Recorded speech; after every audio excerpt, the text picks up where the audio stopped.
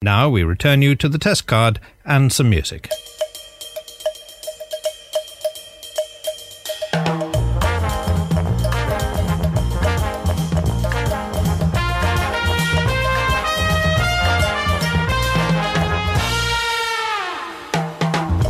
Hello and welcome to the Pilot Take 109, a weekly podcast reviewing the pilot episodes of television shows, past and present. He is Jed Shepherd. And that guy is ROBJELLY The third. THETHIRD. It's Rob Jelly the third. He's to work on that theme song. Everybody. Cheers. Cheers. How are you, Jed? Good. I'm loving your cheers motion with a Coke. Yeah, genuinely cheersing nobody in this room. Not even you, actually. You can't really cheers a plastic bottle. It just give it a go. Work. It'll just fizz up. Yeah, just like champagne does, so it kind of does work. How are you, Rob? I'm really good, thank you. Yeah, not too bad. Very busy. You've been doing all kinds of, like, every weekend that you do some manic. Look on like Instagram or Twitter, and you're off doing something in the field every week. Yep, pretty much. The last probably 7 months, I've probably gone to a field at least once a weekend, if not more. But this last weekend, I was hosting the nuclear party. The nuclear races I do, they have like a summer party, kind of bring your friends, bring your family, bring a barbecue and some beer. We'll have a go on the obstacles for a bit of fun. Like a big obstacle course, right? Yeah, big obstacle course, and they kind of, they pick a lot of the obstacles up and kind of put them all around a certain lake, where there's some slides into the lake and zip wires and things like that. And you're comparing the whole come thing. And just have a go type day, which is great fun and really relaxed and great. The weather turned from being like 38 degrees on Thursday to Saturday being like 25 and raining, which was just... It was needed, it is what it is, but we're Brits, so we made the most of it. Yeah. That was cool. And then the following day I'm playing my American football, as I do. Nice. And this coming weekend, so by the time this comes out, it'll be long gone, but this coming weekend I'm off to Oxford to host part of Country File Live. Is it in a field? It must be in a field. It's in a field, mate, yeah. Wow. Yeah, I'm from Thursday to Sunday in a field. You're just Mr. Field. I just like being outdoors, mate. Yeah. I genuinely prefer being outdoors than being inside. So you were the complete opposite. Apart from my love, I know it makes no sense. My love of being in a studio and being able to do podcasts and doing radio, I can't ever deny. But if only I could do all of it outside, it would just be the best thing ever. Even when I'm on holiday, if I have the option of staying in and watching TV, going out and seeing the beautiful world, it would take me a lot to go, okay, I'll go out and see this thing that's been there for 20,000 years. or I could binge watch this new TV show I have no idea about. So when I was in America last time, I did loads, but it was one day I was tired, I felt a little bit sick, and I had to go meet some friends to do something. But then I was just like, Alf is on. You know Alf, the alien Alf. I've heard of it. I know of it. We need to do Alf. Okay. We need to. It's about a puppet that eats cats. So I'm very much an indoor person rather than an outdoor person. There's a time and a place for it. Yeah, and on a nice hot day, sun's blazing down, everyone happy. I'd rather be in the cinema. 1, air conditioning. 2, I'm watching a film. My favourite thing to do. I can't stand air conditioning. It does my head in and my throat. Funnily enough. Well, you're in the right country for it because nowhere has air conditioning here. Mate, everywhere has air conditioning now. Everywhere has air conditioning. No. Yeah, they do. No. Well, please tell them about this place. We haven't got it in Post Pop HQ. We've got the patio door is open. Yeah. If that's air conditioning, if you want. But no, really busy, but doing all the things I love doing. So, not working a day in my life, really, which is great. Nice. I know it's really smug to say things like that, but genuinely don't actually do any work at all. I just have lots of fun and get paid for it, which is a very, very fortunate place to be. Mm-hmm. How about you? You good? Trying to do the same thing, yeah. Doing all kinds of crazy stuff. Working on multiple projects. As you know, I did something pretty cool yesterday. Can't really say much about it, but no, I was working. Watch this space, and we'll hopefully be able to bring you something on that soon. A very famous British person who works in entertainment on our TVs and in our ears. Working on something with her. It was very, very cool, and she is a lovely person. So this is one of the few projects that Jed works on that I'm actually allowed to know about. Yeah. So I genuinely know how good this is going to be, and when it comes out, I'm excited for other people to hear it as well. So it's going to be good. Watch this space. Yeah, and just the same thing. Film stuff's progressing along nicely. Again, I can't really say much about that. Can you, in 60 seconds, review the film you just said you watched? What, the new Lion King? Yeah. So okay, a lot of people know this about me because when we were on Phoenix FM, I went on someone's show to review films, right? And for some reason, I mentioned I've never seen Lion King, the original Disney thing. Yep. People went nuts. And they went, okay, we'll have you back on next week after you've watched Lion King. And I was like, cool. And like, this is the first time I've admitted this, by the way. I never watched it, but I went in the next day, having read the back of the VHS, because I have on VHS, I never watched it. You.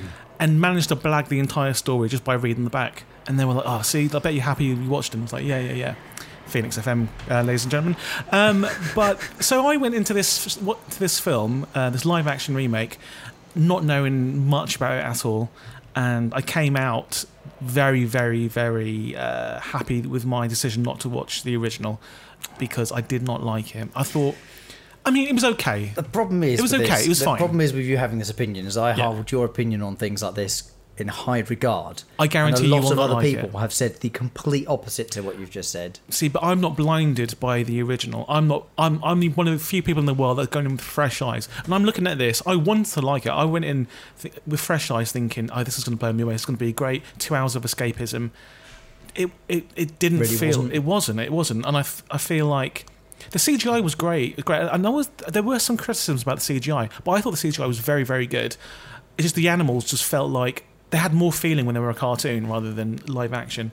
And it just felt really forced, But, take your kids will love it, but as a grown adult with life experience, it's not hard when you remake stuff. It's really hard. I was only talking about this morning. We'll get onto the podcast and say about the VW Beetle. So the day we're recording this is the anniversary of the very final VW Beetle being rolled off the factory line in 2003. Beautiful car. The old style one before they remade it. Yeah. And I was having this discussion on there this morning, and you just sometimes can't improve on it. Yeah, you can redo it, of course you can, and bring it up to speed maybe with modern technology and for a new audience perhaps, but I don't think you'll ever beat the original.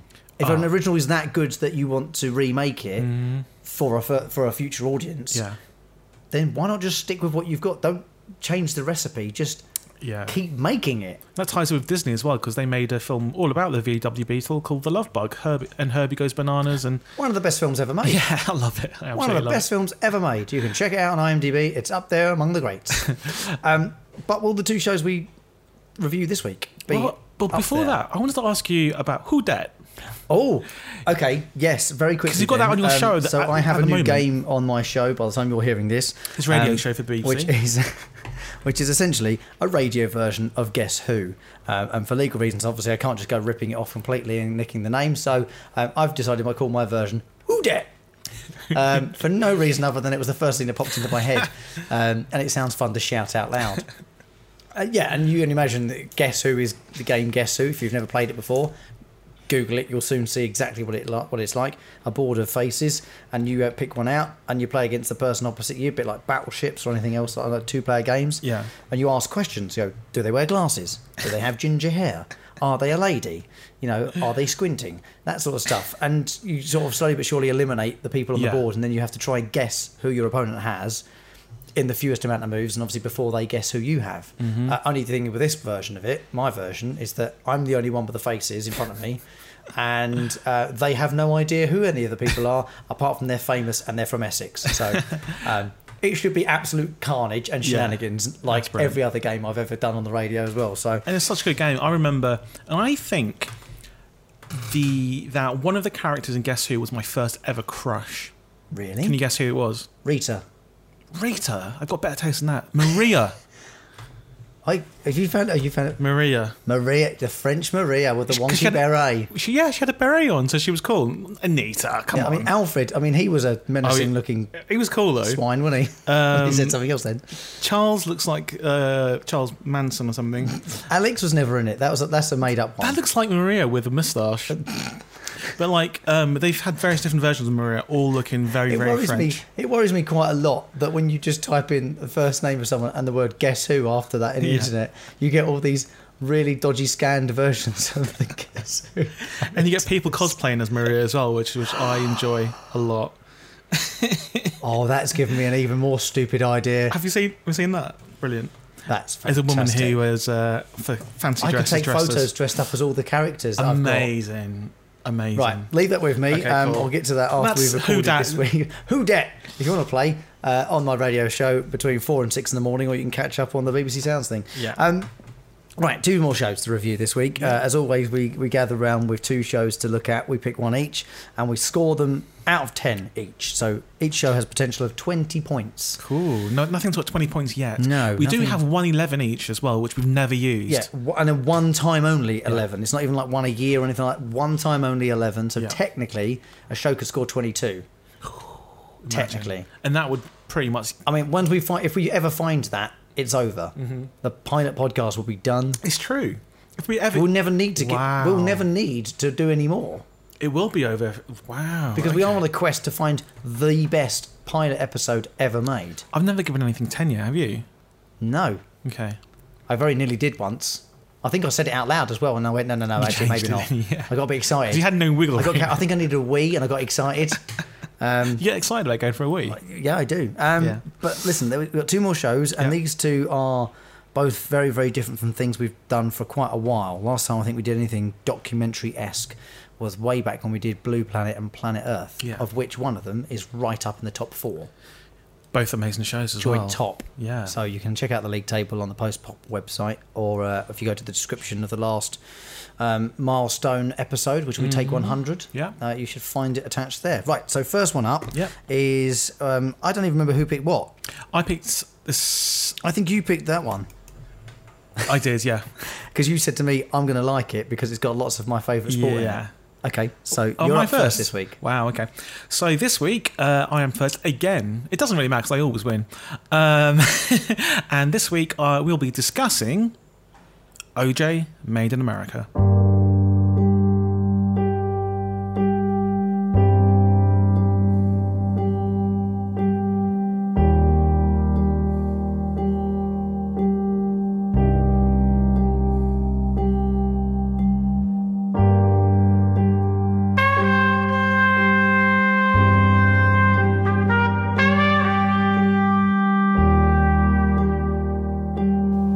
Off with a very, very scene-setting, tone-setting theme song. Slow trumpets, kind of long trumpet notes to kind of like put you in the mood for something that's quite memorial.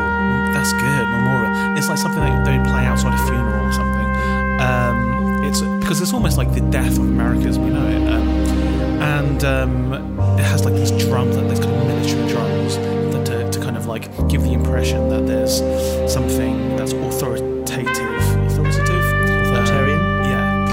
running over the whole thing, which there is, because it's about obviously a famous court case featuring O.J. Simpson, and it's quite a morbid situation that's happening. So I think this does a real good job, and it's quite memorable as well, especially if you watch all 5 of the feature-length episodes, essentially.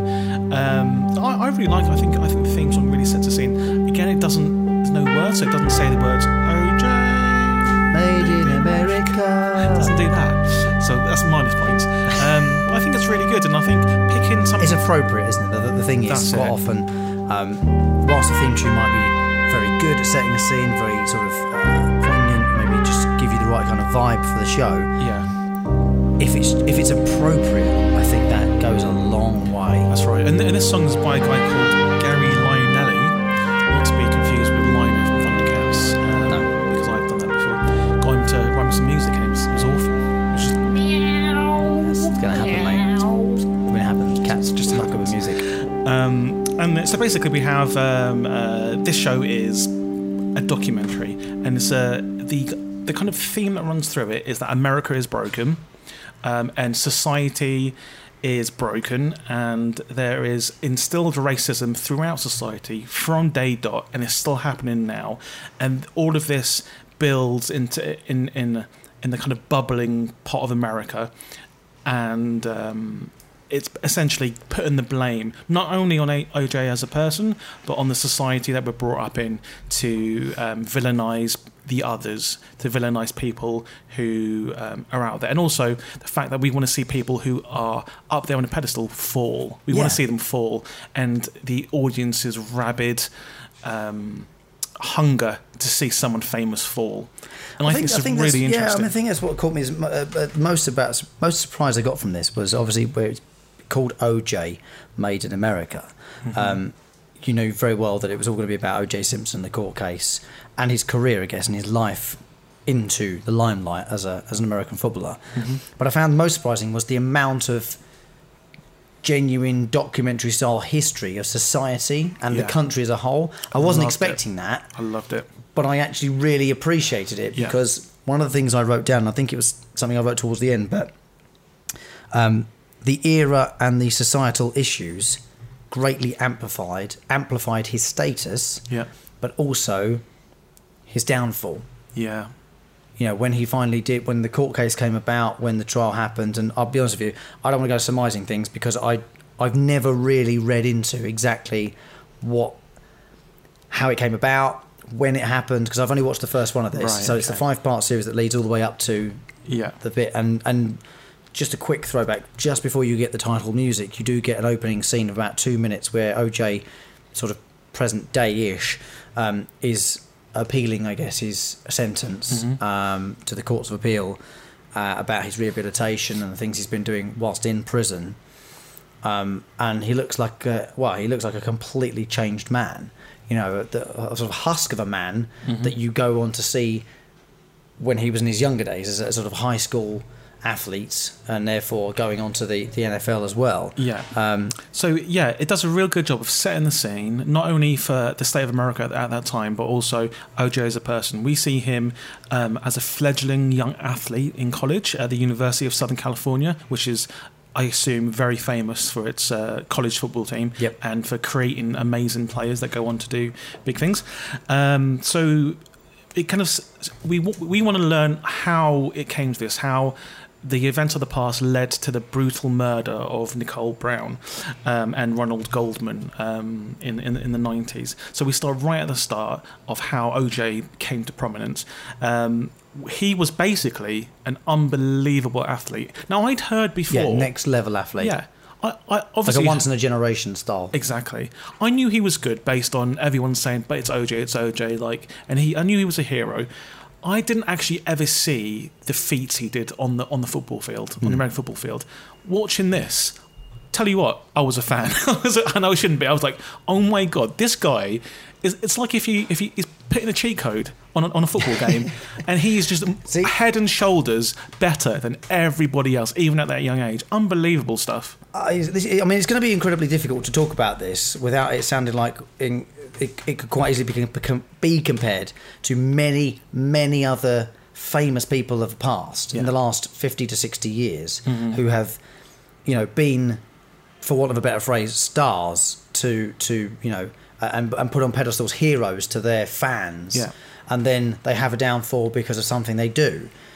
You could use this sort of, I guess, structure of a story to tell about so many different people, US, UK, and elsewhere around the world. You just can't help but, I certainly can't help but watch something like this and think, all of that greatness and all those people around them, and you see it still to this very day in 2019, stars climbing and climbing and climbing and then crashing, and the next thing you hear about them 2 years later is they've just come out of rehab, having had a reset and found themselves, for want of a better description, and they come out of it better in the end.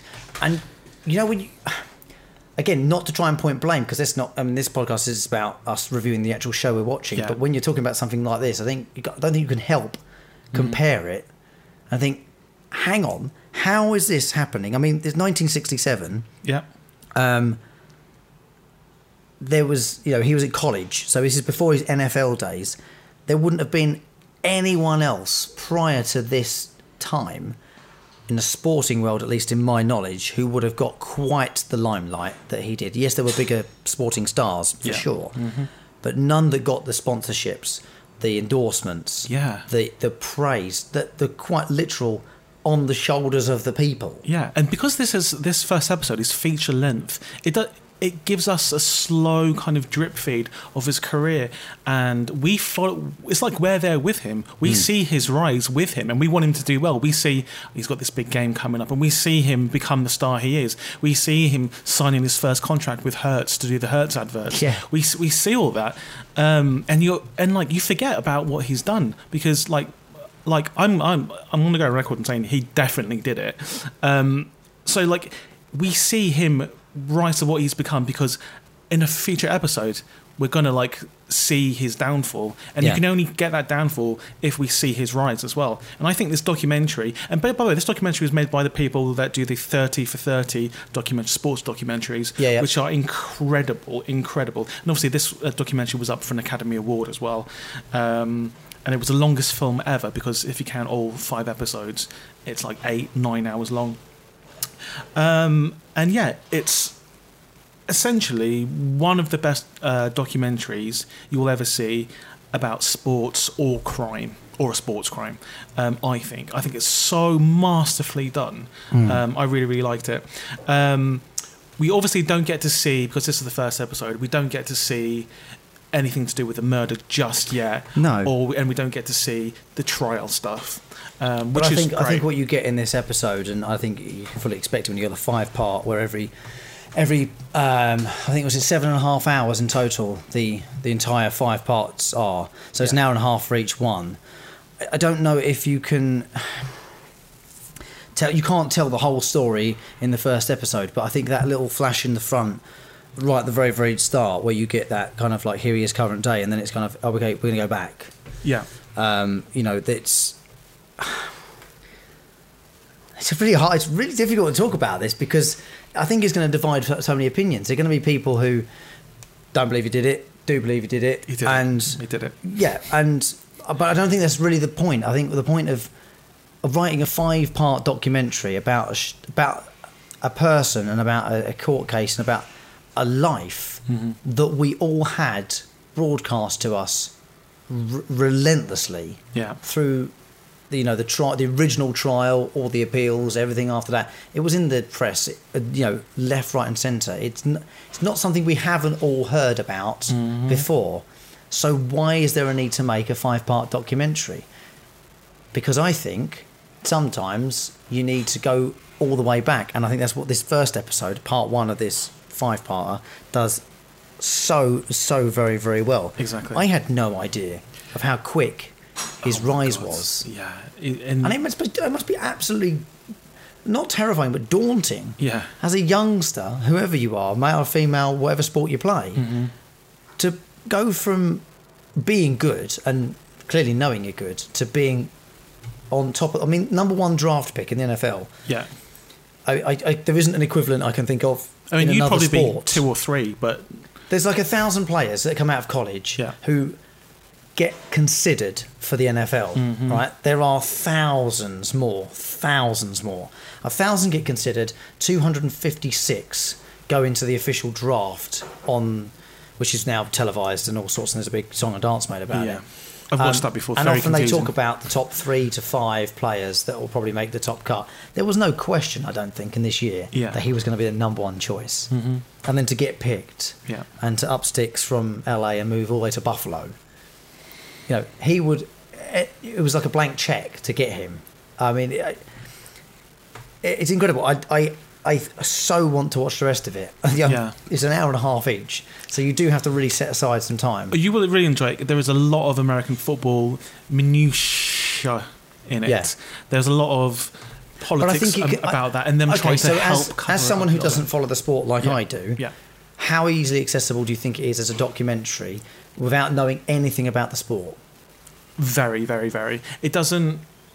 I feel like you don't need to know anything about O.J. Simpson or the sport or America to even get to start watching this. I think this is perfect in setting the scene. It starts from the very start, so you're learning as you go along. And the fact it's so long, it means it can really take its time in like teaching you about society and things that are going on.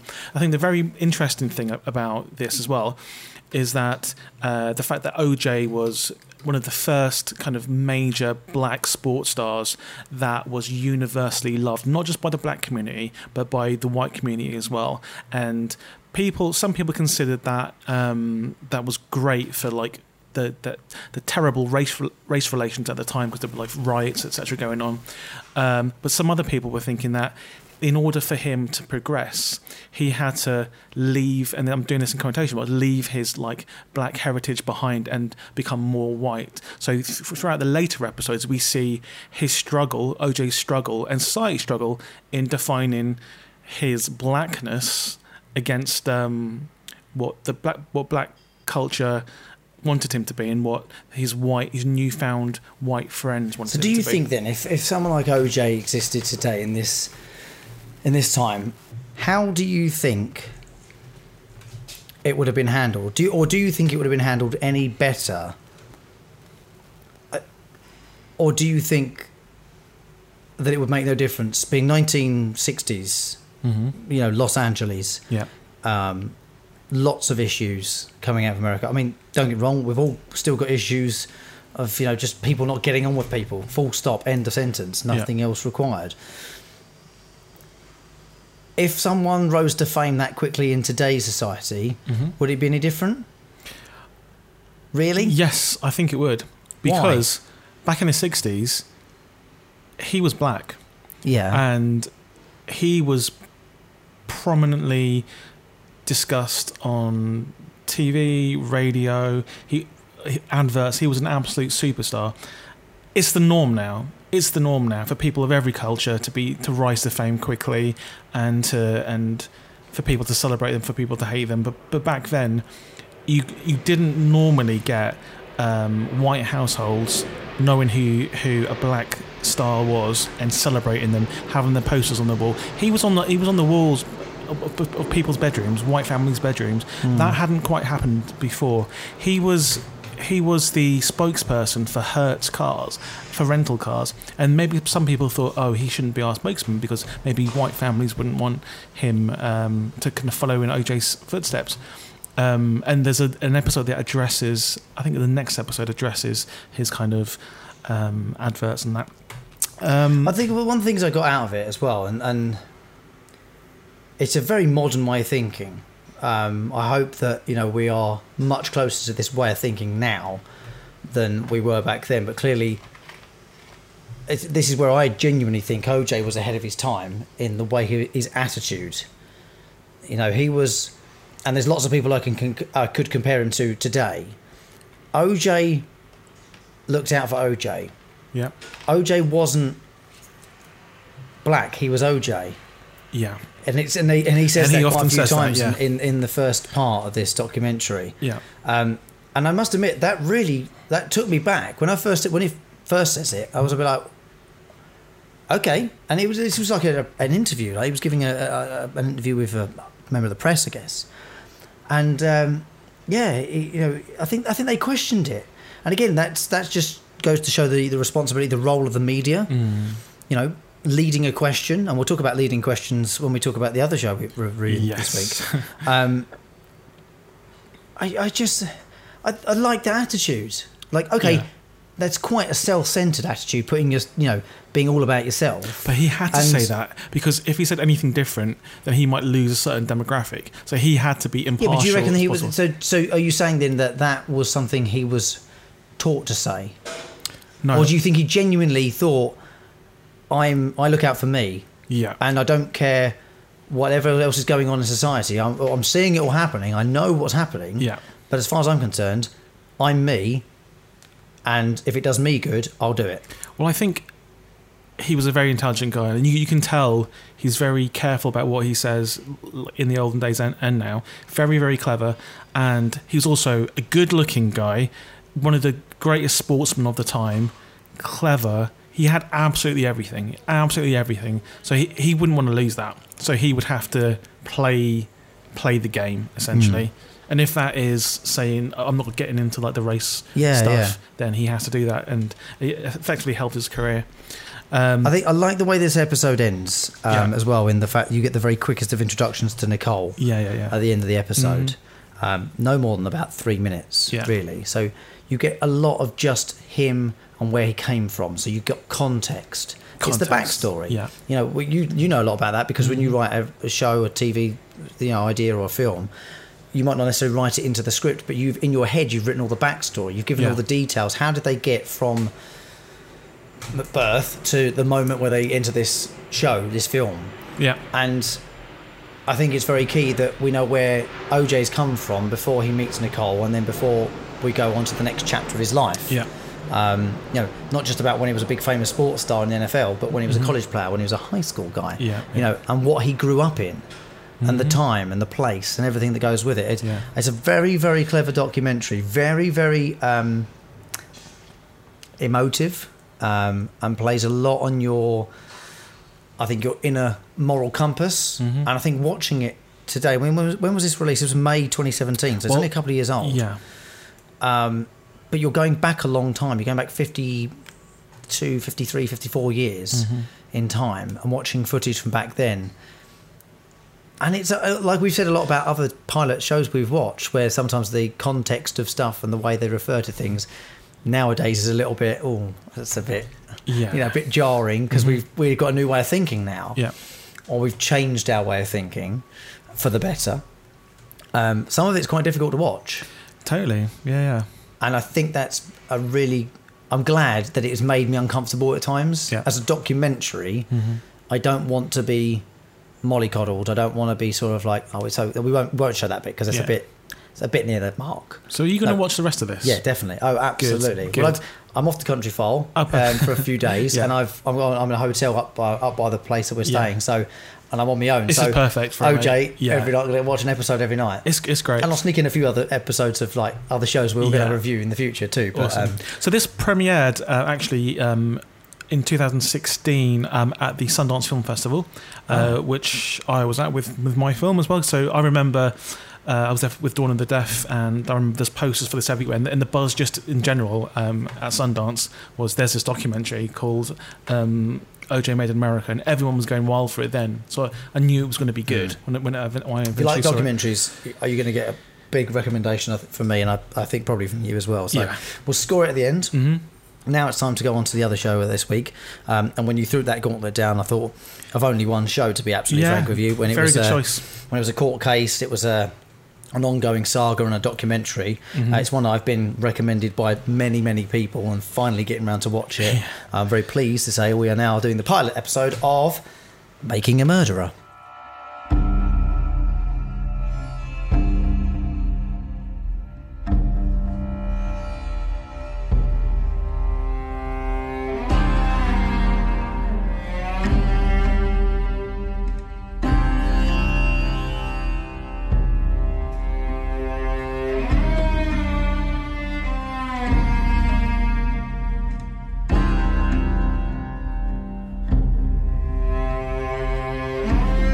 Very powerful theme tune. I love it. If you can call it a theme, it feels a bit wrong to call it a theme tune to a documentary. Title sequence. Yeah, I think would be a fairer statement to make. Theme. The thing I love about this one is it's very, very clever because, like a court case, it builds and builds and builds, and there's multi-layers. By the end, there's loads of layers of instruments. Starts out as quite a sort of sparse. Yeah.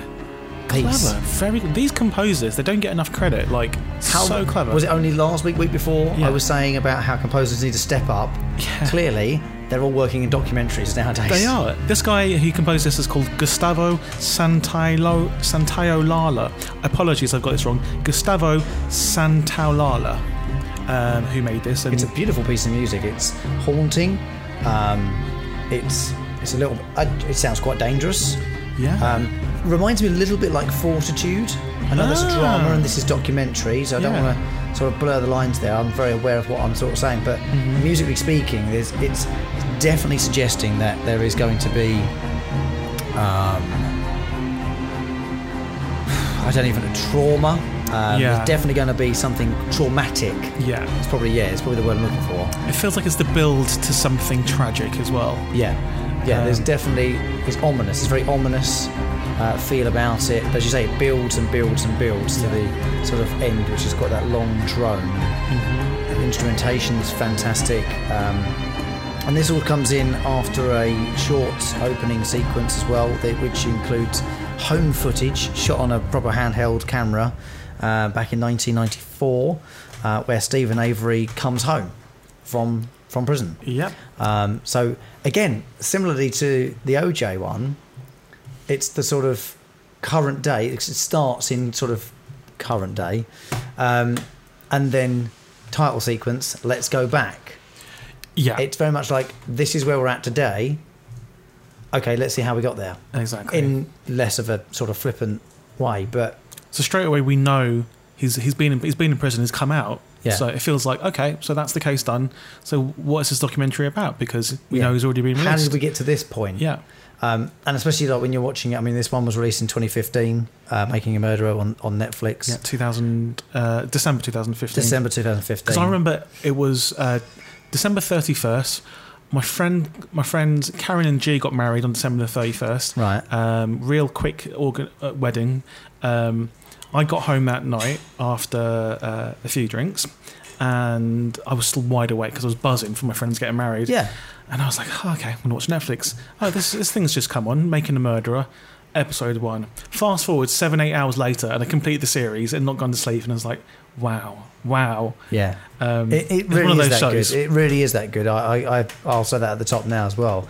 But I think just to go with on the title sequence again, it's not just the music, it's the imagery as well. It's both angry and sad.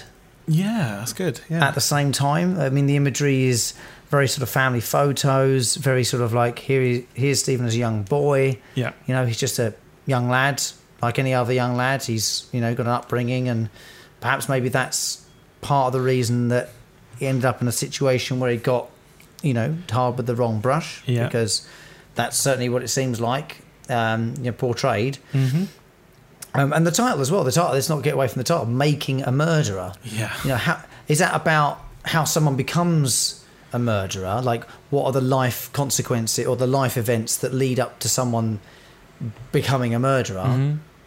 Or is it, you know, fabricating? See, I never thought about that until Now. Yeah. Right now. That's Not this day, but literally just dawned on me. when I watched it again like a couple of days ago, and I was like, oh, that's what the title means. It means they're making this Fabricating up. Yeah. the evidence that's required Yeah. to make a murderer. Yeah. Great. To fit because they want to. Now I've got a question. Have you watched on from the first episode? No. Okay. Deliberately, very interesting. you know, I do try to do this when I can, and sometimes it's easier said than done. I mean, slightly easier in the fact that these are an hour long, as OJ was an hour and a half, and this was an hour. Mm-hmm. Trying to find the time to and again, to reiterate why, you have to pay attention. This goes to one of the commandments. I'm going to jump right in there with the commandments. Yeah. Would I pause for a pee?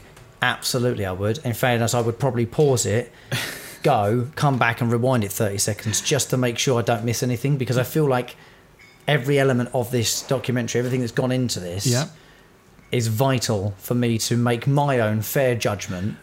I think the end of it. I think that's good. I think you need to concentrate and watch it as much as possible. This is definitely you could miss some evidence face down, or even in the other room job, you know, and watch it properly. Yeah, this is not a show you can put on in the background by any stretch. Yeah, the only downside of waiting until years later is obviously in real life things may have happened to affect the case, and also you're not getting the almost live reaction if you watch it like in the weeks surrounding it of going onto like Reddit and seeing people's theories about it and seeing people's reactions and etc. I mean, you're absolutely right. I think that begs the question. Like, you know, he comes out in 1994. Yeah. And we get this in 2015. I don't know how long it took them to put together the whole thing. I don't know how long they spent researching it and filming it over that time. I imagine quite a long time. I don't imagine this was thrown together in a few months.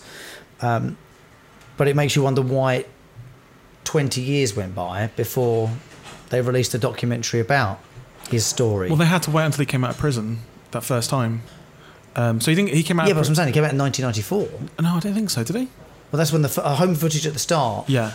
Is him coming out in 1994. So why at that point had they not started to make a documentary? Or so these are all rhetorical questions. Really. Yeah. Is it that in 1994 when he was released? Yeah. They started to make a documentary about it, or someone was interested enough from a sort of investigative journalistic approach. Yeah. To start making documentary on it, and then they stopped because something else happened, and it's only until now in 2015, as it were, that they could actually put it all together with an ending. Well, actually, he said so he went in 1985, and he was actually released in 2003. So 18 years he spent behind bars. But that's what I'm saying. I mean, having not watched it on, I don't know. But yeah. I wonder why then they started the whole thing with the 1994 footage of him coming home, the press all around the house. Yeah, I think I know. If you watch on, it kind of... Okay, well, no spoilers, because you'll kind of know why. I mean, this, unlike OJ, is a story, maybe in America, if you're listening from the States, apologies if you know this story quite well. I don't know how well it was, broadcast in the media when it happened. Yeah. But certainly here in the UK, until this show was made, Making a Murderer, I can't say probably many of us even had heard of Stephen Avery. I don't think anyone, even in America, knew about this. I think this was the thing that brought it to public attention and made people so angry, and has affected the case in real life as well. Yeah, genuinely. Actually, I mean, if you do listen to this and you're US based, and you can tweet us, just to let us simply know whether or not you got a lot of this broadcast in the 90s or the early 2000s, just for some context. Happily put a little sort of, post note and in next week's episode, and we'll recap perhaps if anyone can let us know. But I mean, I don't think anyone in the UK will have known Stephen Avery or the case before Making a Murderer came out on Netflix. I think it's quite honest of them to make a documentary where they leave in the bits that make you feel uncomfortable, make you and ah about whether or not he's mistaken identity truly, or whether he did have a bit of a bad streak in him and things like that. There's lots of evidence on both sides of the coin. He seemed like a nice enough guy who tried hard. He didn't have the particularly greatest start in life, maybe didn't have the greatest opportunities. He wasn't the brightest kid, didn't study in school. It made the family seem like they were a little bit sort of outcast from the rest of the society. Yeah. But it also made the rest of the town seem like they didn't want them. That rather than trying to get them to integrate, trying to encourage them to integrate, they kind of shut the door on them, on the Avery family, and that name got tarnished from day one. So we need to discuss why he was in prison. And so he was in prison for the first time because he was accused of raping a woman. Yeah. And then many years later, I think 18 years later, they figured out actually the evidence that they had in the first place wasn't legit. It exonerated him and he was released. Upon exoneration, obviously you're going to think, well, I've just spent all that time in prison. I need some compensation. Yep. So they applied for compensation and for the wrongful arrest, and that's kind of set the scene for the rest of the series, and why possibly his potential compensation of $30 million may be an incentive enough for people to try and prove him to be guilty. Yeah. Of that case or of another case, which comes up as well. This is what surprises me somewhat, and it still surprises me today when you see people committing crimes and you think, mate, nobody gets away with anything now. Even if you get away with it initially, eventually people find out. How much honest, hands up, proper crime. And I'm not trying to. Let's not get into the moral debate about what's crime, what's right, what's wrong. But serious crimes that are caused, very few people ever get properly away, like forever, get away with it. Maybe for murder. So much of it eventually comes to, comes a cropper, or you end up at least on a watch list, as it were. I just don't see how, when they exonerated him after the first time, found undeniable evidence that it wasn't him, and they falsified the whole thing, that they went back in to try and find him guilty of something else. I'm like, cut your losses, guys. Like, come on. Well, again, I haven't watched on, so again, I might be surmising things there that all the answers are in episode 2, 3 or onwards. I have to really bite my lip because obviously I know the lengths they'll go to try and do that. And make it fair, let's talk about some of the lengths they go to in this episode, in this pilot episode. Right. One thing I want to bring up, and it's actually where I want to almost interject in our conversation for a moment, because one One of the bits of evidence that comes round first time round is a drawing, is a sort of witness sketch of who this person thought they'd seen fleeing the scene when the crime was committed on the beach in the sort of edge of the forestry area, on the sort of on the waterfront. Okay, so there is a sketch that's hand drawn by the then Chief Cooch. I can't remember how you pronounce his surname. And it turns out that the sketch was hand drawn from a previous mugshot of Stevens. Now, so Stevens got a previous record, all right? No denying that. He never denied it either. He always put his hands up when he did something wrong, which a little bit of me found admirable. I did have a bit of a sort of, I felt sorry for him. I was like, he's an honest man. He done wrong, he got caught, he went, yeah, it was me. Didn't try and get out of it, serve the time, do the crime, serve the time type thing, yeah? Put his hands up to it. And then they kind of try and frame it. I don't understand why they tried to frame him for this one. I think, well, all right, that sounds like it could be. Do you know what? Let's make some evidence up. Like that's not ever going to get found out. Draw a photo from a picture, show it to the witness, and go, "Is this him?" And they go, "Yeah." And he goes, "Well, that's Stephen Avery." Yeah. Like, well, of course it is, because you just drew that from a photo, you pillock. Yeah. Now, when I was watching this and I saw this particular scene and this particular bit of evidence, immediately reminded me of a good friend who I went to university with, who has got a PhD in psychology. And his study that he did to get his PhD in psychology had something to do with hand gestures in the court of law and how much you can sway people with the simplest of hand gestures. Wow. So I caught up with Dan and we had a chat about what he studied. I did a whole range of experiments, and what we did in all of these is that we asked people to watch some CCTV footage of something we created ourselves, and then we interviewed them on what it is they saw.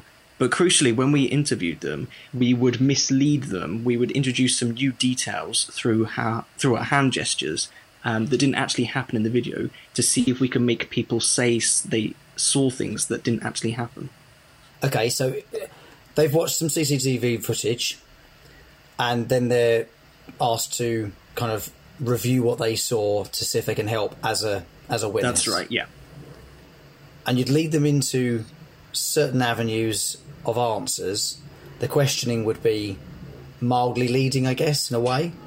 But it would be the hand gesture itself that would be the strongest part of the suggestion. Yes, so the question itself was designed not to be leading at all. So we'd ask them very generic things like, could you tell me about the man's face? Did you get a good look at his face? Which is, a perfectly fine thing to ask. But while we were asking that question, what we would do is we'd stroke our chin to suggest he had a beard. And we'd ask other questions like, did you notice anything else he was wearing? And we'd grasp our wrist to suggest a watch, or a finger to suggest a ring. And we found that when we performed these gestures, people typically picked up on them and remembered those things as being part of the video they saw. That's incredible to think that just gesturing at a wrist would automatically make someone go, yeah, I think I had a watch on. Yeah. That kind of thing. Yeah, it does happen.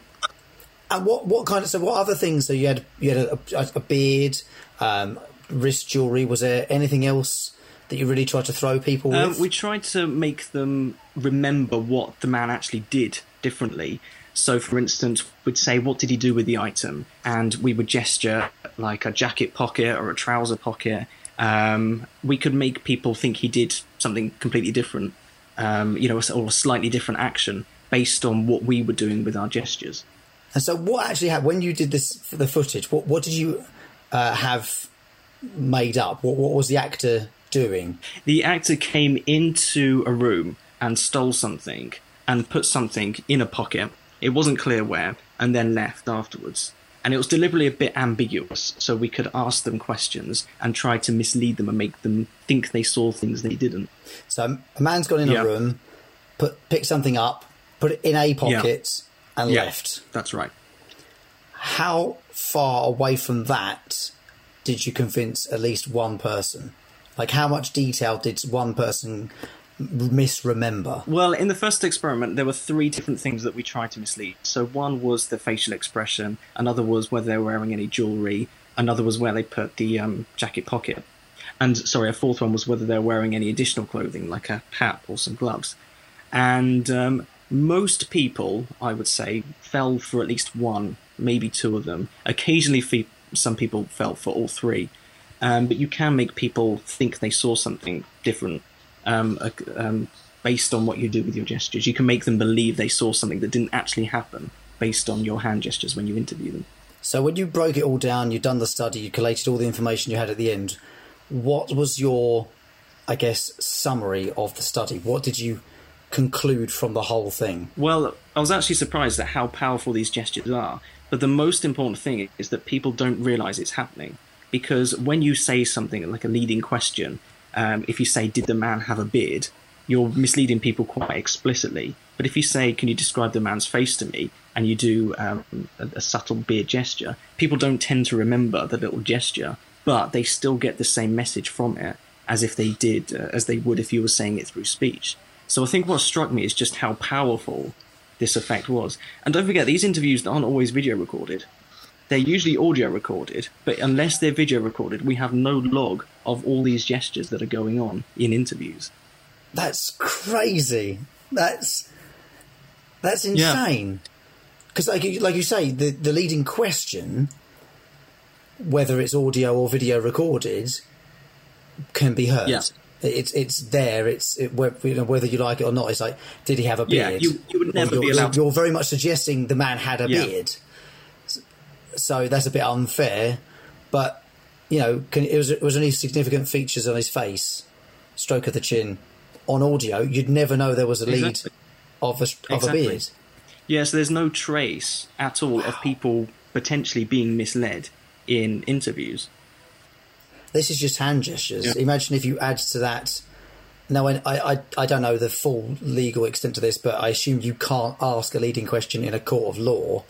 But I guess there are very, very clever, subtle ways of just wording it enough to kind of start tipping a question. Yeah, well, this research says that you don't even need to word a question ambiguously. Your question can be, completely unambiguous, but it's the gesture. It's the gesture that makes people think that they saw something that they didn't. Absolutely gobsmacked. Yeah, that's crazy. To think that you, without...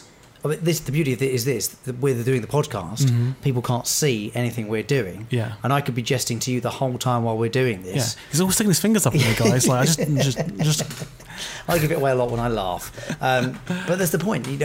Hand gestures are something we all do when in conversation, because we like to animate what we're saying. We like to try and... I'm doing it almost deliberately now, but... Yeah. And you wouldn't even notice someone was trying it. And I say the hand sketch that the witness has shown, had that never been discovered, we'd never have known she was led into it because of a hand-drawn sketch from a photo. Yeah. And I like to think that even that one piece of evidence could have changed the entire thing, and we might never have had the documentary Making a Murderer had it never come to fruition. And it's incredible. And these interviewers are obviously trained in multiple ways to interrogate people, and obviously they know all about hand gestures, neuro-linguistic programming, where you can basically say something and it'll make the other person react in a certain way, and you even see it in things like, because where I know about it is from like magic, and like I used to want to be a magician, so magicians will literally like point in one direction or do something with their hand, so you're automatically looking in that direction. It's a distraction, or over here you're doing the magic, and it's very, very interesting. It's don't trust that mate, by the way. Do not trust him. He's only a friend of mine, so he can study me from a distance. But it's remarkable that it immediately came to mind when I was watching this, because I was thinking of all the evidence that was sort of being almost fabricated, and that kind of then that's why I say to you about making a murderer. They're quite literally making one out of Stephen Avery. Using whatever tricks of the trade they have at their disposal. So it sounds like you've made up your mind whether he's guilty or not, Stephen Avery. From episode 1, I'm already massively on his side. And one of the things we talk about, the commandments that we'll come to briefly in a second, is, do you feel emotionally connected to one or more of the characters? And all right, character's wrong word in this instance, but Yeah, I absolutely. I mean, I can't help but feel absolute despair for Stephen Avery. I just think to myself, the poor bugger. Yeah. All right, he's done some wrong in the past, little petty crimes, and he's done the time for them. Mm-hmm. Okay, he admits that he's not the brightest guy in the world, and again, he knows that and admits that, so he understands that concept of it. But he genuinely did nothing wrong at this point, at least as far as I'm concerned in the documentary. And they're doing everything they can. They being the authority, the people who should be just trying to get justice and the right result, are just trying to just ruin his life. Well, if this angers you, mate, wait a couple of episodes and you'll throw your TV out the window. it gets, again, we should only talk about the first episode, but it's not, the first episode isn't representative of how angry you're going to get. Okay, fine. Makes you slightly angry, but I'll be honest with you, when I got to the end of episode 1, you know, towards the end of it, obviously you get all the sort of the DNA evidence that, you know, originally couldn't exonerate him, then they've, you know, retested it all years later with the new technology, and it turns out he does, and then he goes to sue them for defamation and time spent in prison, which is obviously when you realise that they're not going to give up without a fight. And it kind of ends there. You already know that it's going to go on to the next episode, and it's going to escalate from there. You know, it's not until you get to the very end of the episode that you realise everything you've just watched is only the start of an incredible emotional roller coaster. Simple as that. Yeah, it's one of the best, and the reason why I blitzed it in one short space of time is because I just couldn't believe what I was watching. I knew the US justice system was messed up. I had no idea it was this messed up. And there is a season 2 which is also very, very good and very, very messed up as well. And series 2 follows the reaction from people based on the first series as well. Right, okay. So it's really quite meta, but it's incredible, like, and crazy. Yeah. I love this series. I genuinely really do. I mean, this has been one of my favourite weeks because I would probably not have sat and watched both shows in quite close sort of proximity to each other because they're both quite intense. They've got many parts to them as well. But I'm so pleased that I've gone away to watch them both now, and they're both shows that I will jump into straight away and say, I'm going to watch episode 2. Good. You've got plenty to watch during Country File when you're up in there. When I'm in my own hotel room, I've got loads to watch as far as that's concerned. I've got the best part of 6 hours of OJ to watch and 2 seasons of Making a Murderer at the absolute minimum. Do you want to do some commandments? Let's do some commandments, let's do it. All right, episode 2. Do you want to watch episode 2? 100%. Absolutely. Both of them. Yes and yes. Yeah. And if I can say yes again, yes. Yeah. Number 2 is does it have a memorable theme tune? Memorable, maybe. I think not. your word appropriate is correct. Appropriate. Yeah. So They're I both wouldn't quite like similar. to docket mark. Yeah. For that, but I would like to at least sort of say they're definitely suited for the shows. Definitely, yeah. Absolutely. Does it introduce you to a new character or journey?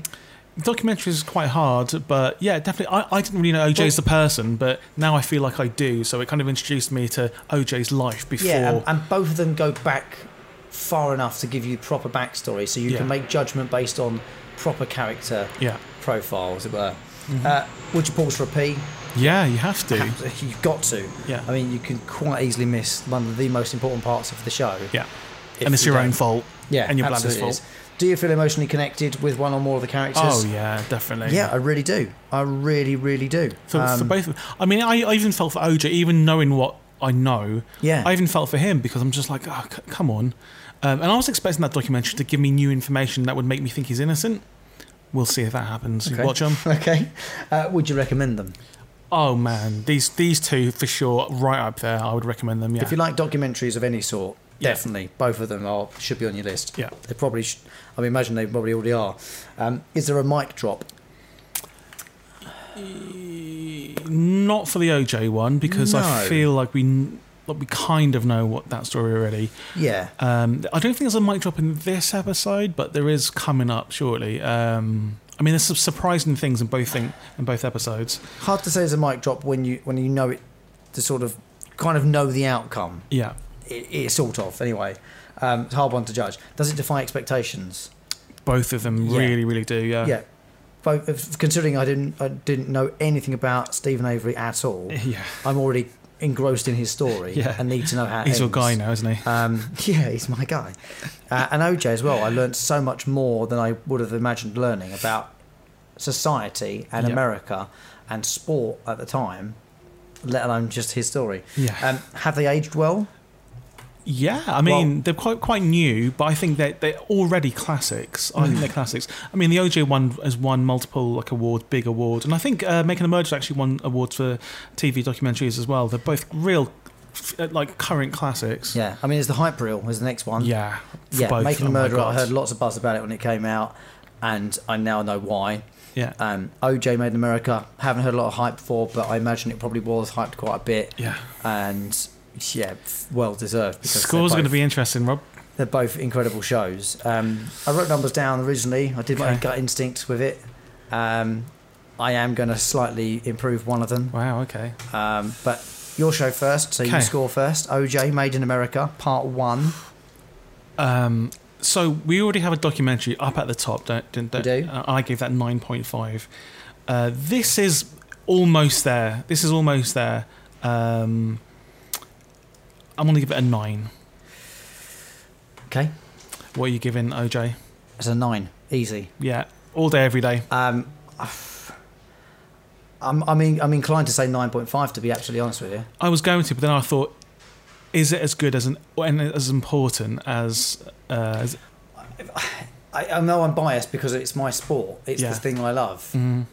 But if you'll allow me, I'm going to go 9.5. Go for it, mate. Yeah, I'm going to go 9.5 because I genuinely learnt so much more about Yeah. the sport, yeah, me the too. era, and the country of the US Yeah. at that time Yeah, than I ever expected to take from it. So that's 18.5. wow. That's up there, mate. Yeah. That's definitely You're top. almost convincing me to do 9.5. I think I can leave it at 9. You're going to leave it at 9? Yeah. You sure? Yeah. 18.5? 18.5, which is almost as high as you can It's get. going to be second. Is it be joint really? second. Okay. I think that's fair. Yeah, absolutely is. Okay, but Making a Murderer. 18 Years Lost, name of the first episode, Mm-hmm. hour long, on Netflix. I wrote 9 down.